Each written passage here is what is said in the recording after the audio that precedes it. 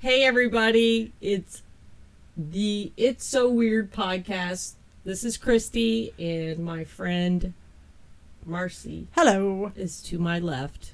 And we are going to talk about today death and dying and the taboo discussion that never happens, or it does happen in your family, friends. Not in my family. Yeah, it doesn't have to be specific to a family member. It could also be a treasured friendship or loved one or a stranger even. I mean, I've taken care of strangers, so well, let's start with that. Missing the last coffee of the day. Take my own advice. There'll be other worlds to say. If only we had one more day left. The focus of our life could finally cease to rest.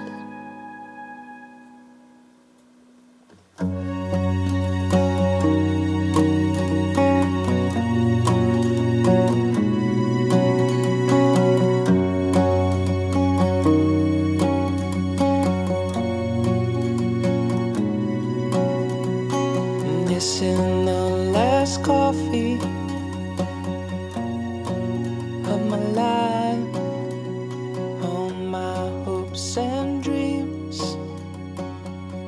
no longer All right. inside. So what do you have on this, Marcy? What do I have on this? I have very little, comparatively speaking, to your experience. You lost both of your parents in the past year.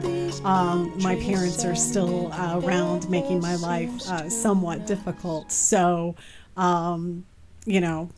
Yeah, but you've lost friends. Yes. But were you ever involved in the... I really want to talk about the legalities of the death and dying. I mean, we can talk about emotions and stories and stuff like that, but I don't hear a lot of people talking about the legalities of what they have to go through. The immediate aftermath. Once the loved one is dead, the shit that happens to you that you don't have a choice about because it's illegal. Yes. So, having watched what you've gone through in the last few months, and another good friend of mine losing her husband to cancer and having many months to prepare and things like that, really had me thinking about my parents. And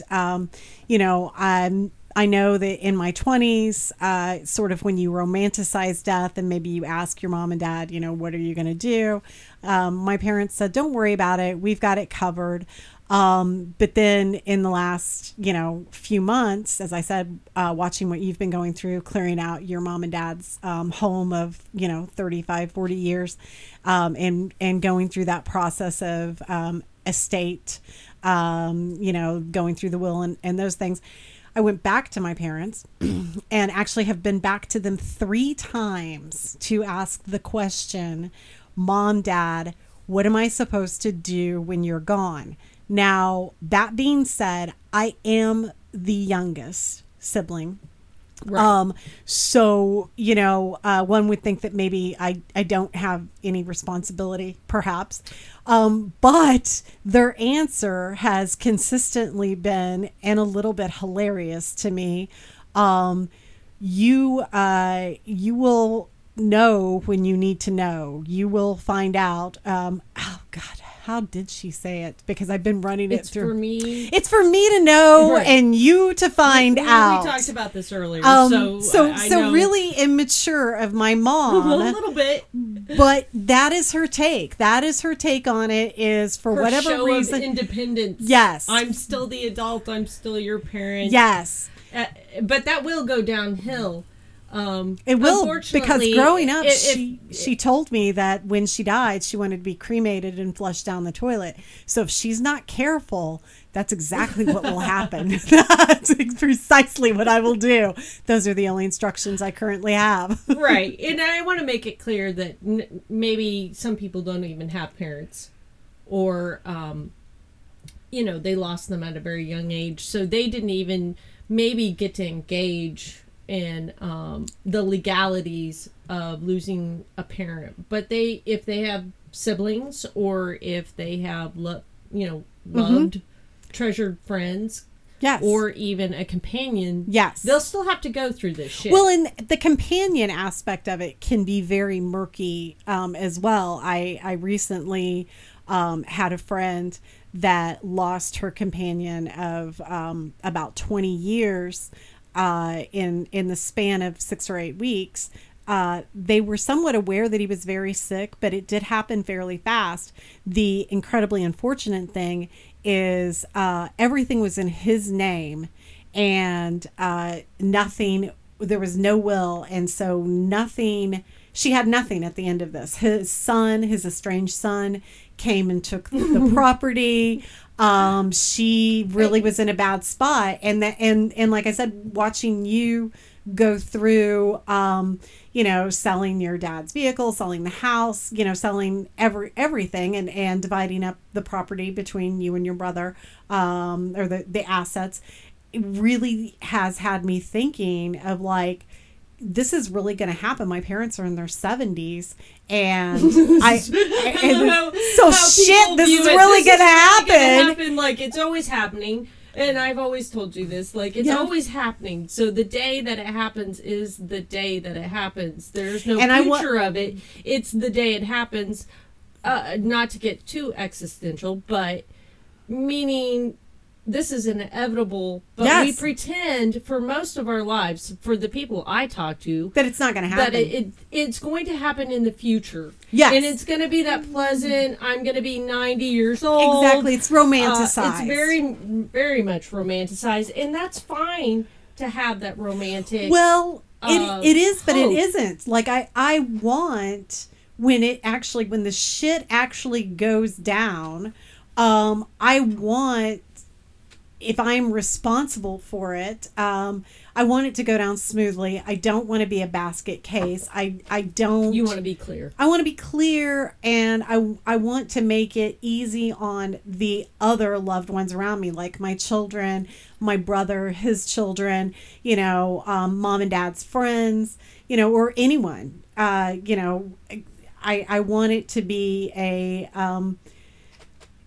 I don't know if fond memory is the right word, but I definitely don't want them to be like, holy shit, Marcy fucked the whole thing. How about comforting? Comforting, yes. Yes. A comforting memory, because when my mom was dying of Alzheimer's, and it was the last week, Dad had brought her back home from the nursing home. Knowing that she was going to pass, correct?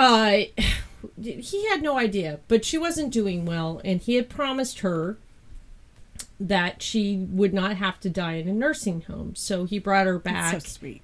It is very sweet, but it's also very painful for everybody involved, because what ended up happening was my mother collapsed on the floor. Mind you, she's like most classic Americans, overweight. Yeah. And we couldn't pick her up off the floor.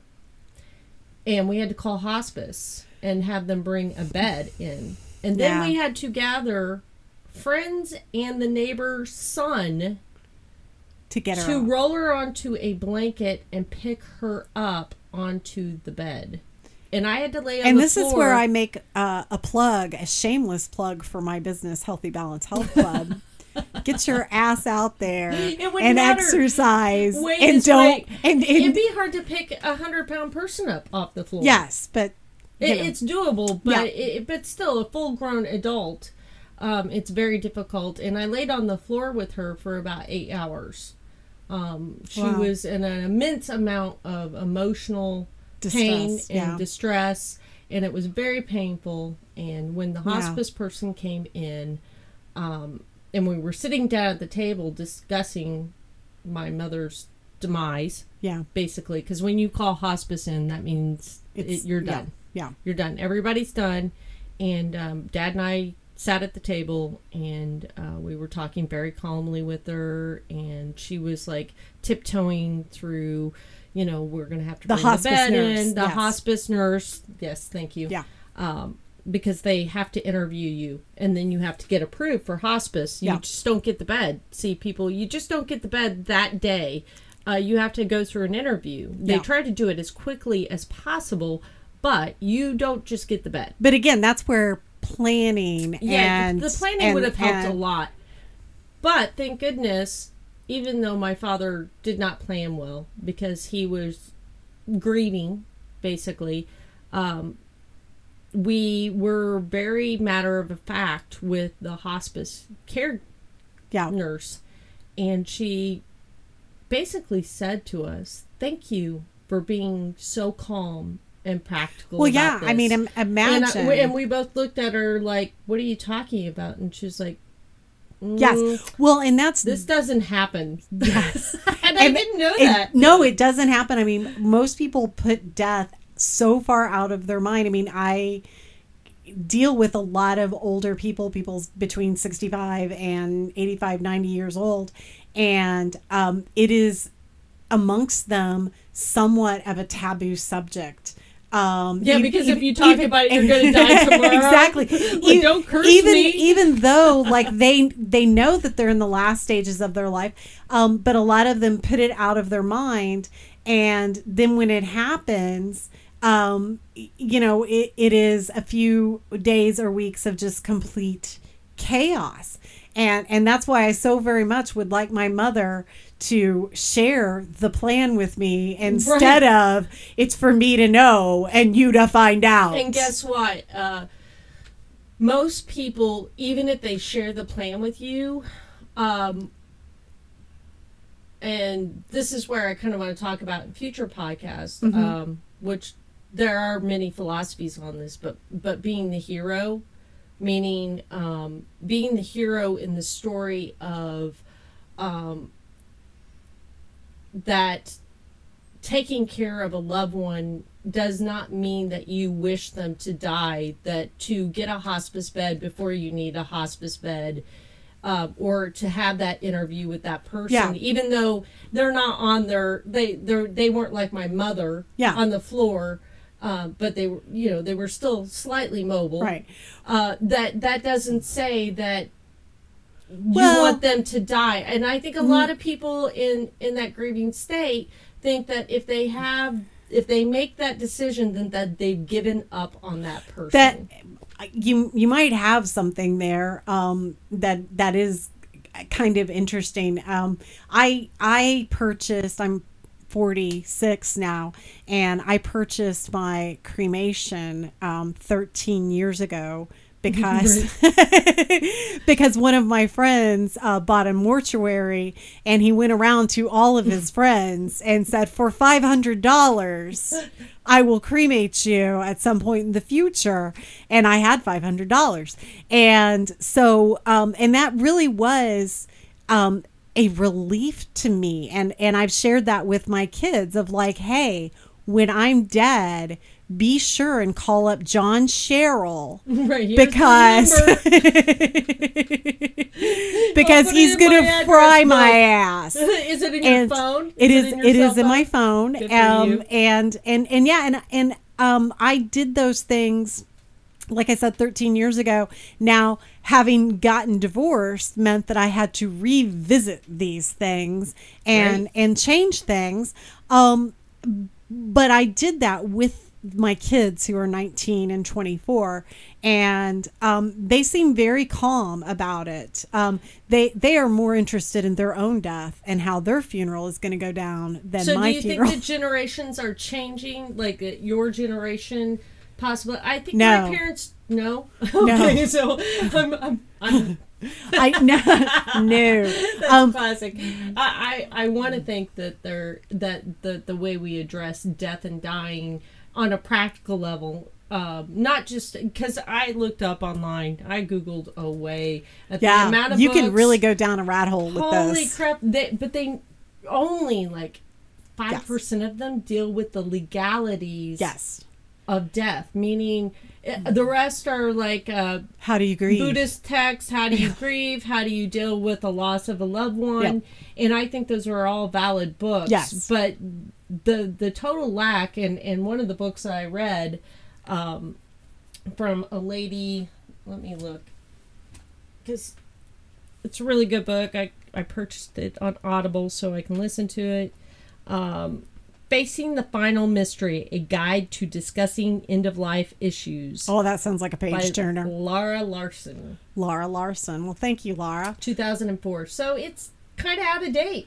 But you know what? Really Death find is any never out of 2020.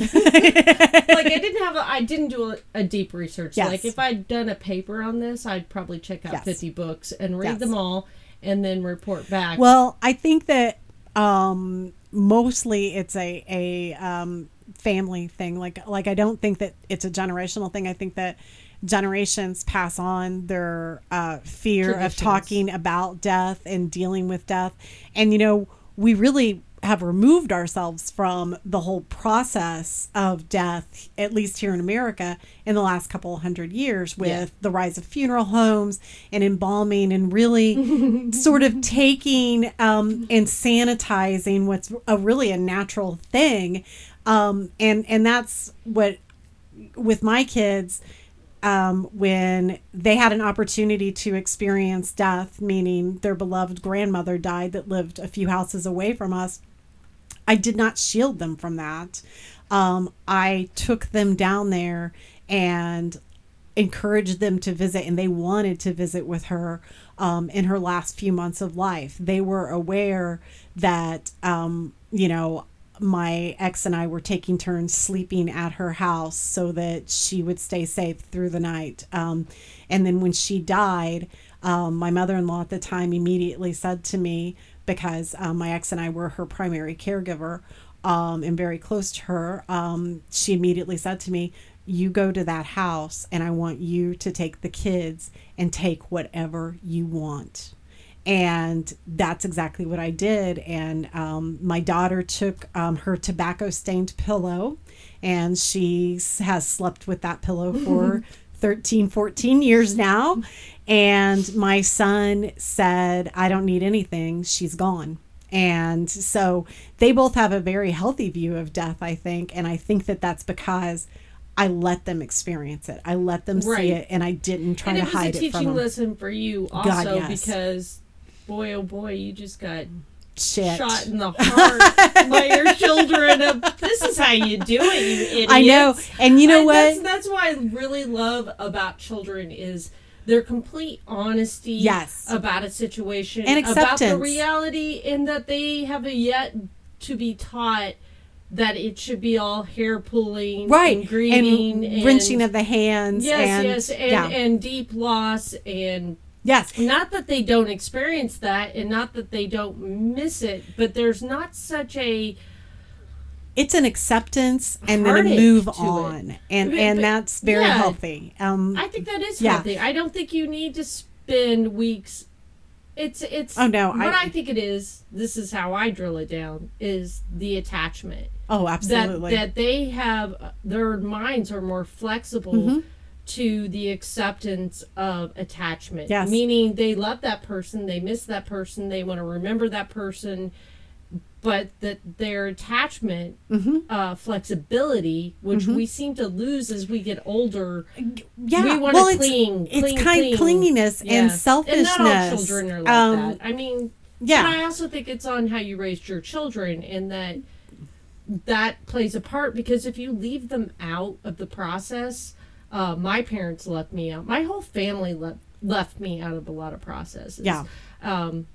And I'm sure everybody has their own story. This is why this is so, for anybody listening, everybody has a subjective own story, and everybody's life But there are is different. definite But I think steps there's that you need to truths. take to Yes, get I through think- it in a timely manner. And if you're lucky enough to have a family who has addressed this issue, then this podcast is probably mute. It is not probably for you, or yeah, you'll just probably nod your head and say, I'm bored. I'm bored. I got this. Move But on. for most people, I mean, it really isn't. We don't think about or plan for it until it happens. And then, you know, there are all kinds of things to consider. I mean, hospice care being one of them there at the very end, you know, having a will, having a written plan of, do you want a funeral? Growing up in my family from Kentucky, funerals were many because my families at the time were large. 13 brothers and sisters Right. my dad had. And so families or funerals were large and frequent. And they lasted 3 or 4 days. There would be 3 days of viewing and then the funeral. And it was a time for families to get together and reflect. And we don't really do that anymore. Now we postpone things. We postpone the funeral and call it a celebration of life. And sometimes, We're living you in know, that this fantasy world of where we relabel Right. everything. Yes. And we have to make it sound, I'm not making fun of people, but making it sound magical. Yes. Or it is Well- magical, but I guess a spade is a spade is a spade, no That's matter right. how you look at it. So you can put Dead you is can call dead. it a flower, but it's Yes. you're still Yes. dead, and it's still a process only for the living. Yes. So an odd Only for the thing, living. I went to a celebration of life a couple of years ago that was about 9 months after the person had died. Oh yeah. And I kind of, I marked the date on the calendar when I pulled up September and like, oh, I have to go to Butch's celebration of life. I'm like, oh yeah, he's dead. He was not a terribly close friend. So folks no. don't think that I think this about everyone, but it literally was. It had been so long since he had passed. You know that terrifies most people because they don't want to be forgotten. They won't be forgotten by someone. I mean, No, I know, but I know. But everybody envisions this, like, you'll be surrounded by a multitude. Even in Buddhism, You know what? Even in Buddhism, Really? they're like, if you die alone, that means nobody loved you. I got that. I might have realized it wrong, but they were like, if you are kind, if you're a good person, people will flock to your funeral. They will say positive things about you. You will be loved by many. But you're not even there. No, you're not there. And that's what I try to Maybe keep you're it. there. Right.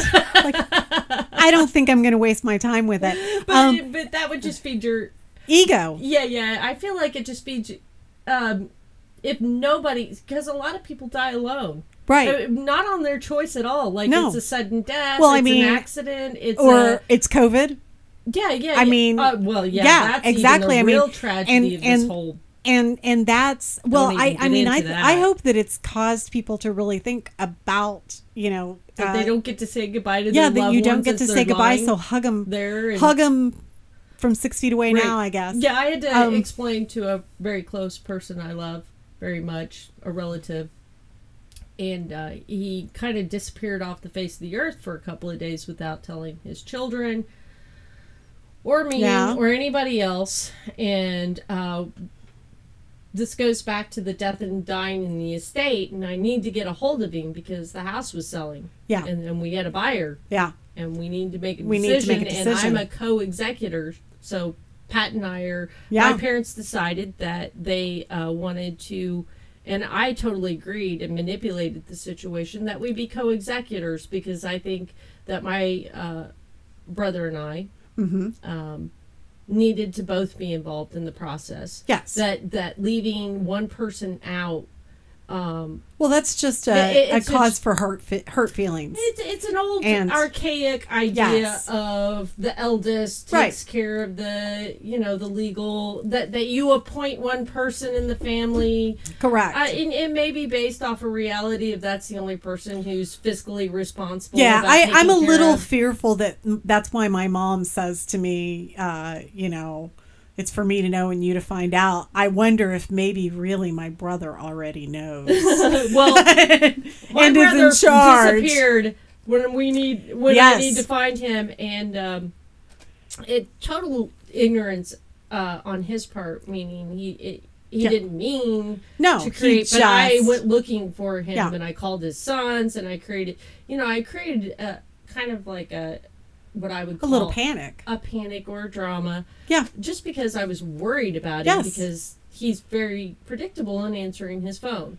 And his mother wasn't answering. My nephew Yeah. Yeah, his right. wife. Anyway, nobody was answering their phone. I got worried, and I talked to him, and he was like, "I don't know what the big deal is. Do I have to ask permission to go out now?" And I was like, "This is what happens when you start losing your loved ones, Yes. and you get down to a very small amount of people, Yes. who you have relationships with, and you end Yeah. up wanting to care about." Because Yes. it's not, it changes things. Yeah, it And- is.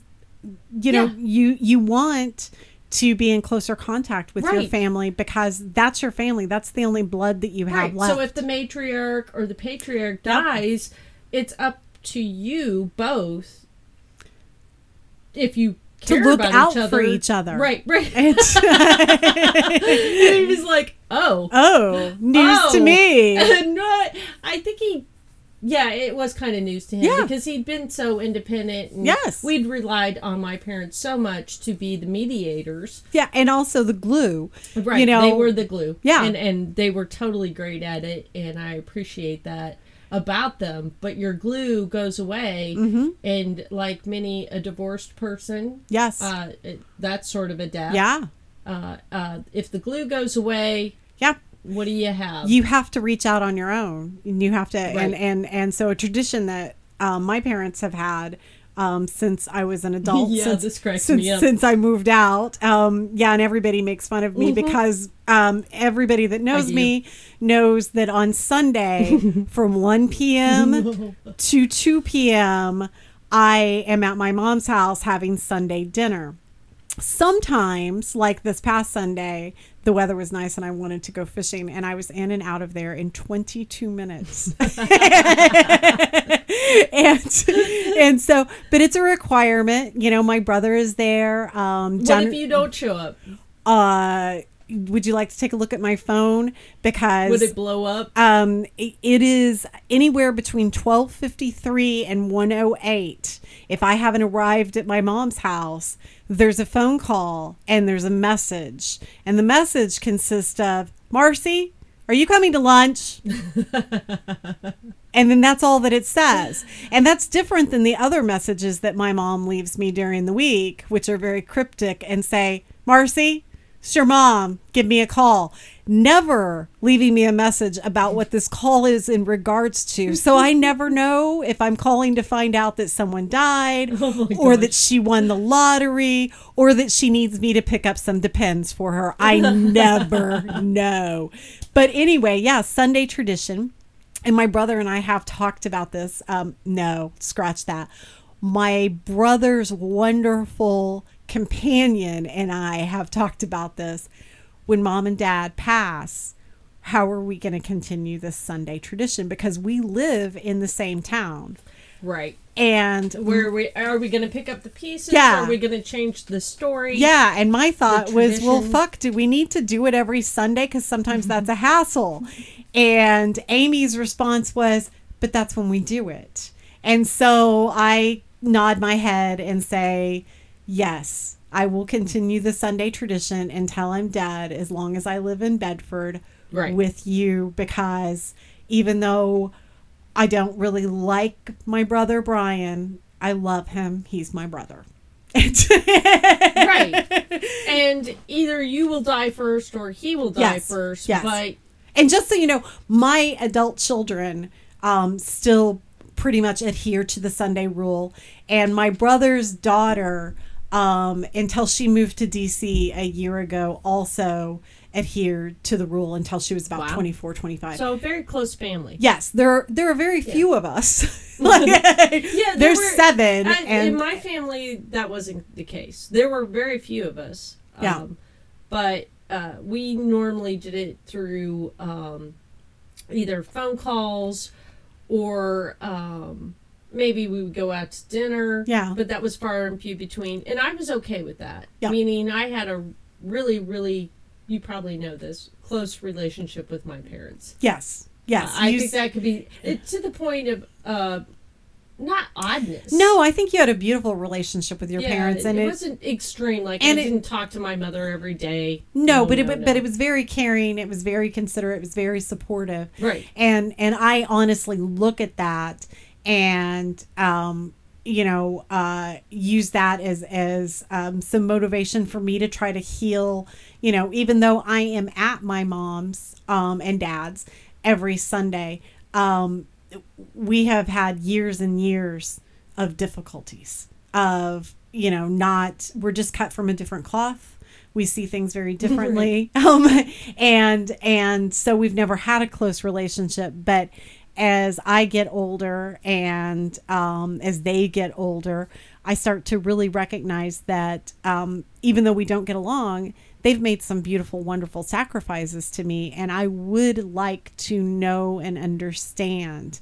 However, Mom says it's for me to know and you to find out. I just... I'd like to smack her bottom. Well, go for it. You'd have to get her out of the recliner. Care how old she is. I'll lecture anybody. I just think it's really. Yeah. I mean, what am I supposed to do with her cat? What there's a sense of kindness to allowing your child to participate. Yes. In what is inevitable. Well, and maybe comfort, you don't care. comfort in knowing the plan. You just think it's your business and your child needs to mind their own business. Honestly, I have a feeling, all joking aside, that this is more of her way of trying to protect me. Right. Trying to keep me from worrying about something unnecessarily, even though I've never historically been a worrier, but I don't worry about anything. No, you worry about things. Yes, but definitely not obsessively. You're not going to sit there and obsess about like which lawyer to call or what cremation or whatever funeral home to call. Yes. As long as you have the information and you know the expectations. It's really important to know expectations because it can go seriously awry once the loved one dies. Yes. And emotions, the monkey brain or the reptilian brain, whatever psychological term you want to use for it,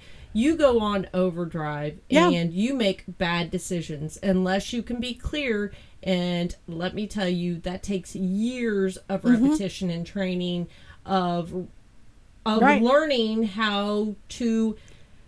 It's sort of like I wrote down some notes about if you, and I'm not saying everybody's had as fortunate as a life as I have, and therefore I am. It's interesting that you say that your life is fortunate. Really. Yeah, I would call near-death experiences as unfortunate. Oh, well, that didn't have anything to do I with would my avoid parenting. those. No.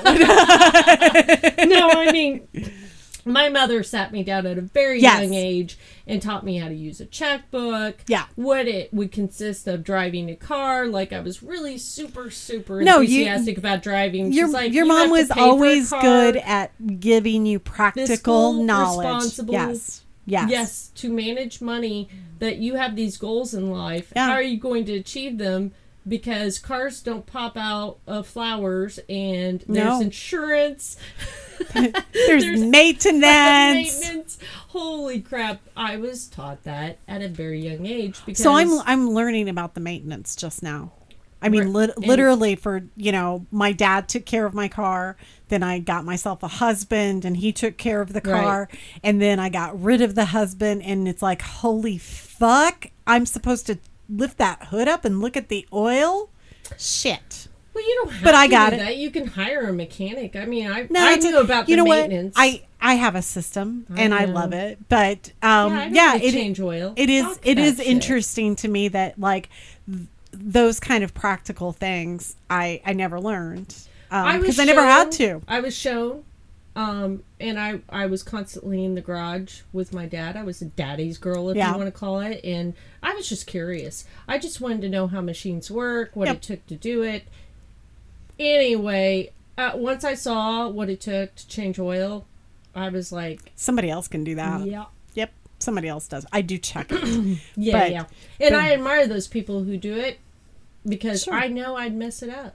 Yeah. Like, I would completely mess it up. No, it seems like a mess. Like the potential for a enormous mess. Right. But why I bring this up is a lot of parents teach these practical things and they think that they need to be taught to their children. Yes. But they never teach them, like, hey, when I die... Yes, because I'm going to die.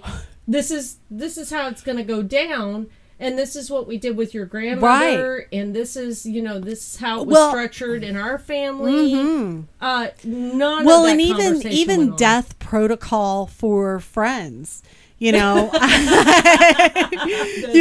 protocol for friends. I was blessed in that my mom's family had she had an uncle that was 5 generations of morticians. Like, they took death very seriously. We had a big family that was old and sick, and so growing up, I attended a lot of funerals. My dad has had the habit of part of his service that he does, service to other people, is he sits with people at the funeral home. And it's very kind. It's very, that is kind. It is. And I watched him do it. I know that he, until COVID, did it on a regular basis, probably for 30 or 40 years. So he's been practicing death and dying for yes, years. I've seen it my entire life. Right. I know the protocol. If if you know someone as an acquaintance, you should pop in at their viewing, and you should sign the paper, and you should give your condolences to the family. If you are dealing with a friend, then you should plan on being at the funeral home for a half an hour to an hour. It helps the family, and it helps you. And if this is a close friend or a family member, being at the funeral is almost non-negotiable in mine and my family's viewpoint. That's how I was brought up. And lots of people don't have any idea how to navigate this. Like, they think, oh my God, I knew this person a little bit and I don't know what to do, and I definitely can't go to the funeral. And so they do nothing. And what that family member that's grieving really needs, and this is where, being surrounded by loved ones, to me, it's not about me at all. Right. It's going to be about Mabel and Sam. I would want people to be there for them, to tell a funny story, to give them a hug. Them to the reality of life. Yes, and of because love. We're and of more love. than happy to go to baby showers. No, Holy we're not. crap. No. When's the last time you've been to a baby shower, girl? But I never liked going to parties. No one birthday likes parties. those. Nobody likes those. There's a lot of people who like baby showers. I don't know anybody. Women I hung out people with. like babies. Holy crap. People like babies, but they do not like baby showers. Really? Yeah, I mean. So they all do it and suffer? They do, because they get gifts. And is that the only reason? Yes. Yeah. So it's a commercial transaction? Yes. So interestingly enough, I've been taught baby shower protocol as well. And and we could make a side note about this, or maybe even explore a show. In your 20s, go to the baby shower and you attend the entire baby shower, because chances are that's a friend of yours.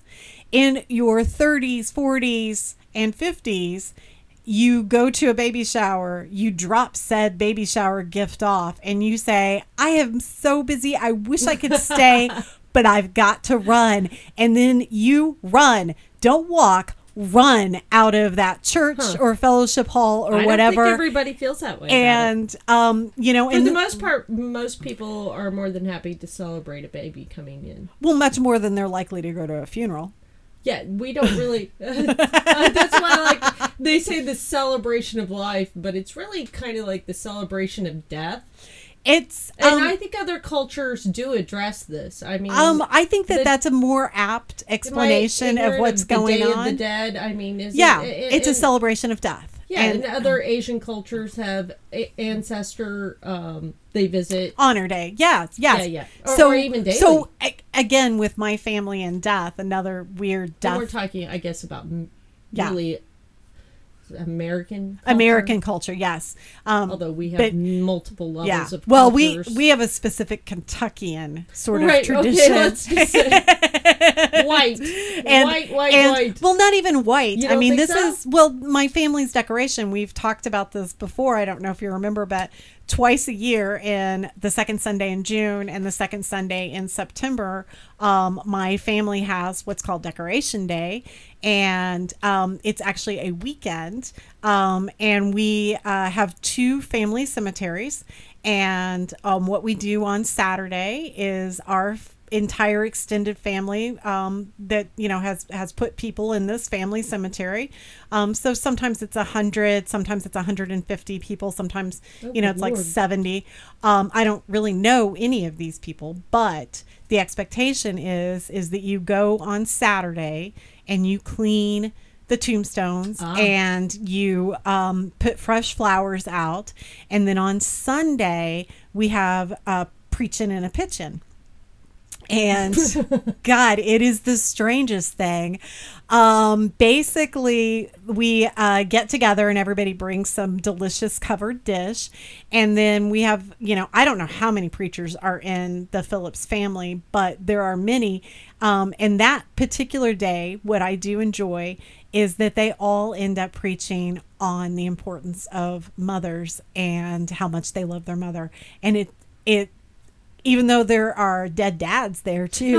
Dads, like, holy crap. There are buried brothers. Sure, you have to have a dad to have a mother. Yes. Because you can't be born But without either fail, one. it They talk about the mother. reverts back to Wow. their mother, and which I just find is like a really fascinating and precious thing. But that's kind of a celebration of death that we have annually. Kentucky culture. Yeah. Not just white, but it could be It's Asian. yeah. It could be black. It's it could be definitely. Do you think Mexican? I don't think there are any I don't Mexicans know. in the holler that I'm from. I don't know. They're all Phillipses. Right, my right. grandpa and my grandma were first and cousins. This is kind of what I resented about my childhood is just the total lack of multicultural. Oh gosh, Meaning, it was so yeah. European. Well, we're in Indiana. I know. That's the born thing. in the wrong state. I know my son reminds me of that frequently. We lived in Terre Haute, which was actually a multicultural city because of the university. Because of the university, and we moved back to my hometown of Bedford, which has fewer than 100 black people, Right. And maybe 200 Hispanics, and then the rest of us are white. Yeah, and that's just recently. And Sam, in the last yes, just in the last 20 years. And my son Sam often says to me, "Why did we come here?" And Right. he moved out. He left when he was 18. I bet he did. And Adios, amigos. I did. he comes down and visits his mom and has dinner with his mom. And if I make him go out to a restaurant, he will go out to a restaurant. But he consistently complains about the vanilla-ness of Bedford. And I'm so proud of him for that. I'm so proud of him for accepting and being open to and seeking out other cultures Right. and other ways of life. I think and it makes it a richer, because Yes. again, every culture or every state or whatever, I've been to multiple states and they all have a different culture. yeah. And it changes. It's hard to, it's really hard to talk about death and dying when you move to a new state and meet new people, because that is it is a conversation killer. It sure is. They do not want to talk to me at all once I bring that topic is. up. So, my curiosity, I want to Yeah. know this shit, but I know it's inappropriate when you meet a stranger Yes. to immediately talk about the realities of death Yes. and dying, not on the emotional side, but just the practicality, the rituals. So something I'm curious about, Family and upbringing. maybe having lived in Colorado.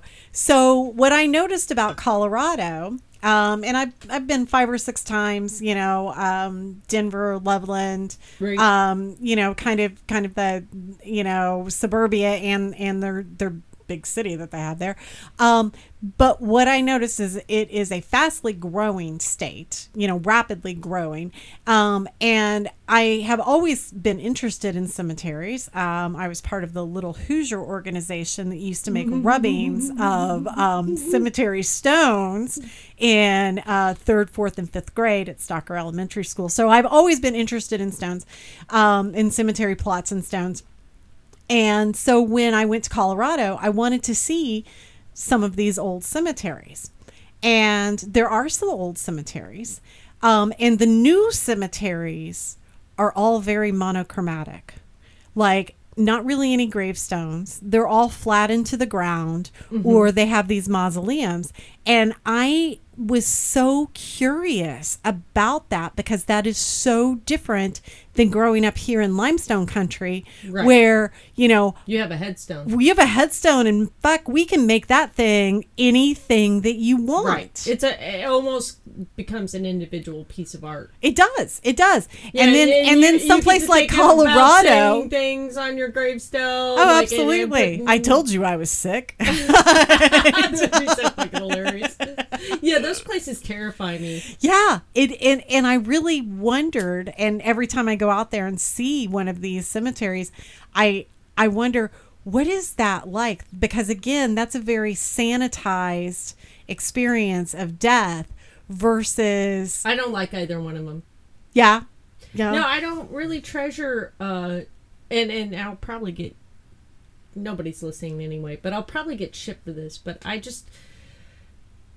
I appreciate cemeteries because art history wise, yes, it leaves a footprint. But what a waste of space.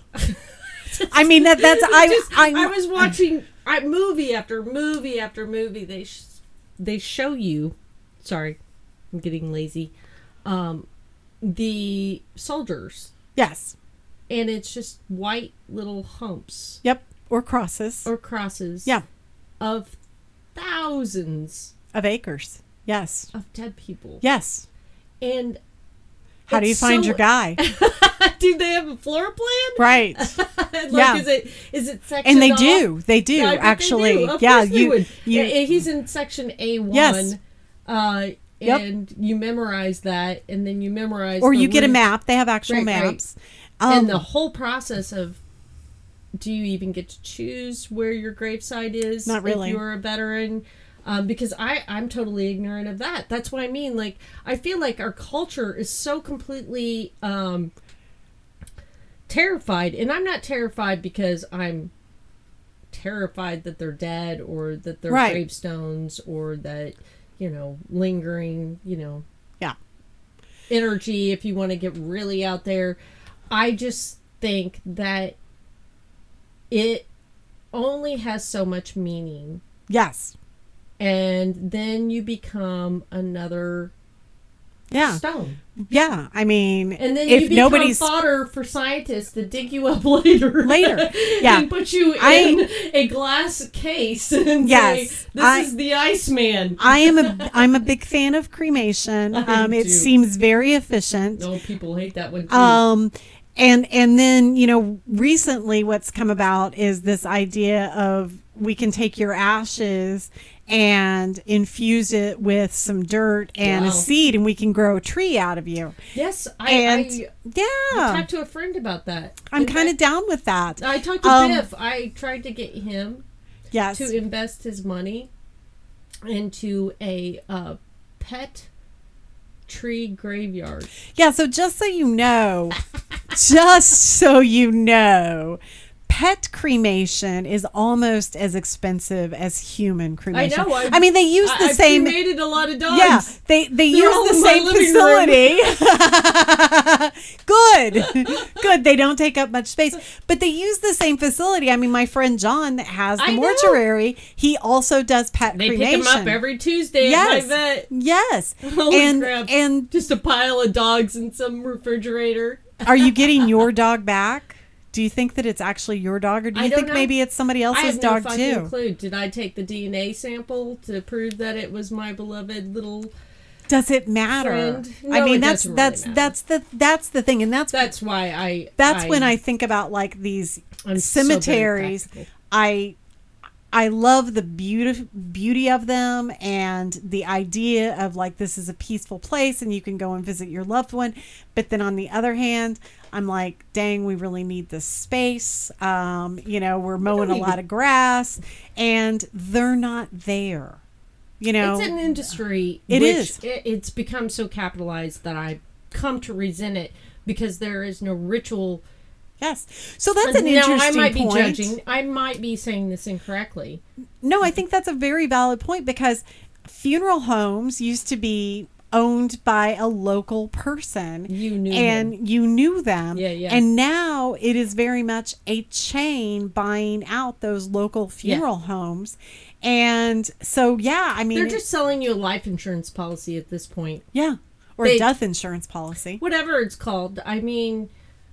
it's completely impersonal, and that's just from overpopulation, in my point. In your opinion, yeah. Because I don't think it's that way in smaller towns. No, you do know your morticians in that town. There's only probably a handful. It's happening in Bedford. I mean, one of our funeral homes that had been in existence for over 100 years, Ferguson Lee, was bought out a couple of years ago, and it was bought out by a chain of I think 8 or 10 funeral homes, but they're actively trying to grow and just streamline the death experience. And this would be an interesting topic for my friend Miranda, who is a mortician. And I really want to talk to a mortician. she really takes her job very seriously. Like she is very death oriented. She is and I mean that in a really positive way. Like she really and truly cares about helping people understand death and accept it and be able to move past it and make the process dignified. And this is where this book comes in. Yeah. Because this lady... Laura Lawson. Yes, thank you. Lala. Discusses that when you get into your 40s or 50s, if you're lucky enough to live that long, that you should... This was hard work for me. I'm sorry? I said, luck, it's hard work for me. I'm still living. Okay, whatever. You should create these relationships with a doctor. Yes. With a mortician. Yes. And to actively seek these exchanges and relationships so that you get to pick. It's all about control. Yes. So the worst thing about a funeral these days is, I don't know, probably the last 3 or 4 funerals that I've been to, the person officiating the funeral didn't even know the dead person. And through what they're doing is they're trying to provide you comfort. And yet, you're I'm not eating your shit sandwich, thank you. Well, and then thankfully, what was his name again? Right, and Bob? then thankfully they're still trying to be honest and true to themselves. And what they're do saying wanna is care. like, so I talked to the family this week to get an idea of really what kind of man Bob was, and this is what you told me. And I'm sitting there, having spoken at a couple of funerals, which is not easy. But I'm sitting there thinking, those fuckers, they could have asked me, and I would have told them a couple of good Bob stories, saved them $500 on this guy officiating. But we are so far removed from death. I misunderstood you. Yes. Officiating. You mean a complete stranger tells stories about your loved stands one. up there at the podium. Not a family member. No. Not a friend. No. That is how far stranger. removed we are from Really? death. Yes. You need to go to more funerals.